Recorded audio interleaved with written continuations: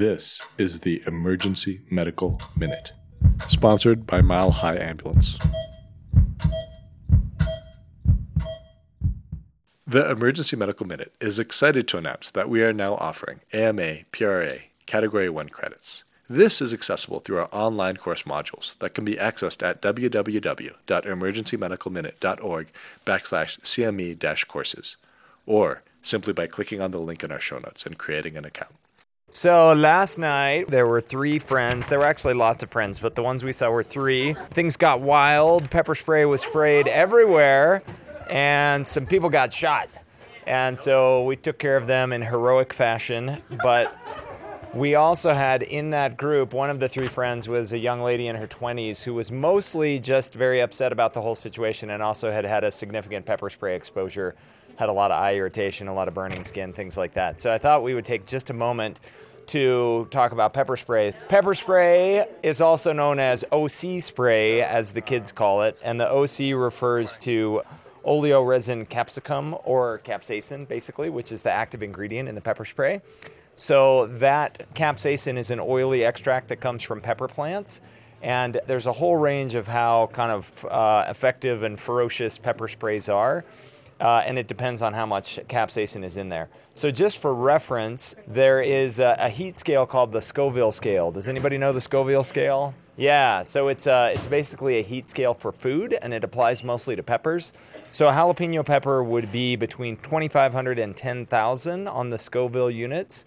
And anybody know a ghost pepper, what that would be? So a ghost pepper is actually close. A ghost pepper is around 1 million on the Scoville units, and it used to be the hottest known pepper in the world. That was back in 2007. It's since been supplanted by other peppers, but anyway, that gives you a range. So jalapeno is around 10,000. A ghost pepper is around 1 million. How about pepper spray? What do you think the pepper spray is going to be? While you think about that, I will say, what if you thought, as a fun April Fool's joke, that you were going to make your own home pepper spray and spray all your friends and family? What could you do there, okay? So how about the Scoville units on different hot sauces? What do you think would be kind of on the lower end of hot sauce? Good guess. So 2,000 was a great guess. So on the lower end, we find Sriracha sauce, which is around 2,200. Remember, jalapeno is around 10,000, so Sriracha is about 2,200. Next comes Tapatio at 3,000, then comes Cholula at 3,600, and then Tabasco at 3,750. So if you're going to make your own home pepper spray, use the Tabasco. So if you are looking at a commercially available pepper spray, that would have a pepper spray. Actually, we don't have the Scoville units on that, but that would have about 1% to 2% capsaicin, whereas the police use pepper spray that's up to 10% or even as high as 30% capsaicin. So the take-home message is the consumer use pepper spray is much, much weaker than that's available for the police. So anyway, yes, Stephen, you got a fun fact. Okay. Share with I'll repeat it for the podcast listeners. Oh, wow. All right. For the podcast listeners, it is alleged that previously there were alcohol-based pepper sprays. Now they're all water-soluble pepper sprays, and that people were set on fire with these alcohol-based pepper sprays. So, we got more fun facts. This is like a very participatory medical minute. If you guys have your green thumbs at home, if you make your own like homemade pepper spray, it's a good organic way to get rid of root aphids and like mites and stuff. Yeah. I agree with that. Okay. So, the first step in going out to the club is to remember your personal protection, right?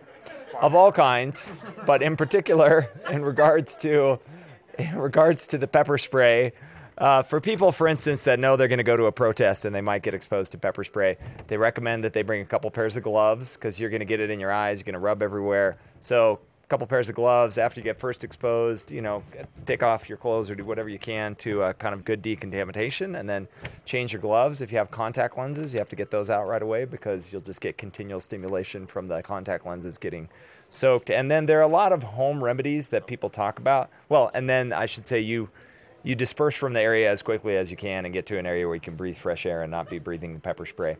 Home remedies that are recommended but not necessarily proven. Some people say to use Dawn soap, which is one of the mildest, and dilute Dawn dishwashing soap in like a 3-to-1 ratio with water and rinse your eyes. I would probably just recommend just using water to rinse your eyes. Yeah, the other thing is people talk about putting milk in your eyes, which again, not proven, but sounds nice, especially if it's cold milk. It might be a little bit soothing. And then the last one is they talk about putting vegetable oil on your skin, and that maybe this is oil-based, and so you either need a detergent, a soap to remove it, or you need something oil-based. Just water alone is not going to remove it. And then in terms of the ED treatment, big thing is to remember personal protection for us. Again, because it is oil-based, we'll get it all over ourselves, just like you would poison ivy or something else. So good PPE for the provider that's caring for the patient. Get the clothes off, get the clothes double bagged, get the eyes rinsed, and topical anesthetics for the eyes themselves. So proparacaine for the eyes, which brought immediate relief to this young lady that we were seeing last night. There's nothing great that you can do for the skin except for just kind of lotions and cooling agents and things like that. Patients may be symptomatic for a couple of days, and they might need, if they get kind of a GI exposure or respiratory exposure, they're probably short of breath, anxious, and they may have nausea and vomiting. So antiemetics and then anxiolytic medications. We'd like to thank our sponsor, Health One Continental Division, and Swedish Medical Center for their financial contributions to the EMM. Donations from them and listeners like you make it possible for us to fulfill our mission of producing and spreading free medical education to the masses. If you enjoy our show, please consider making a one-time or recurring donation to help cover our operational costs and keep the EMM awesome. Click on the link in our show notes to make a donation. Thank you for listening.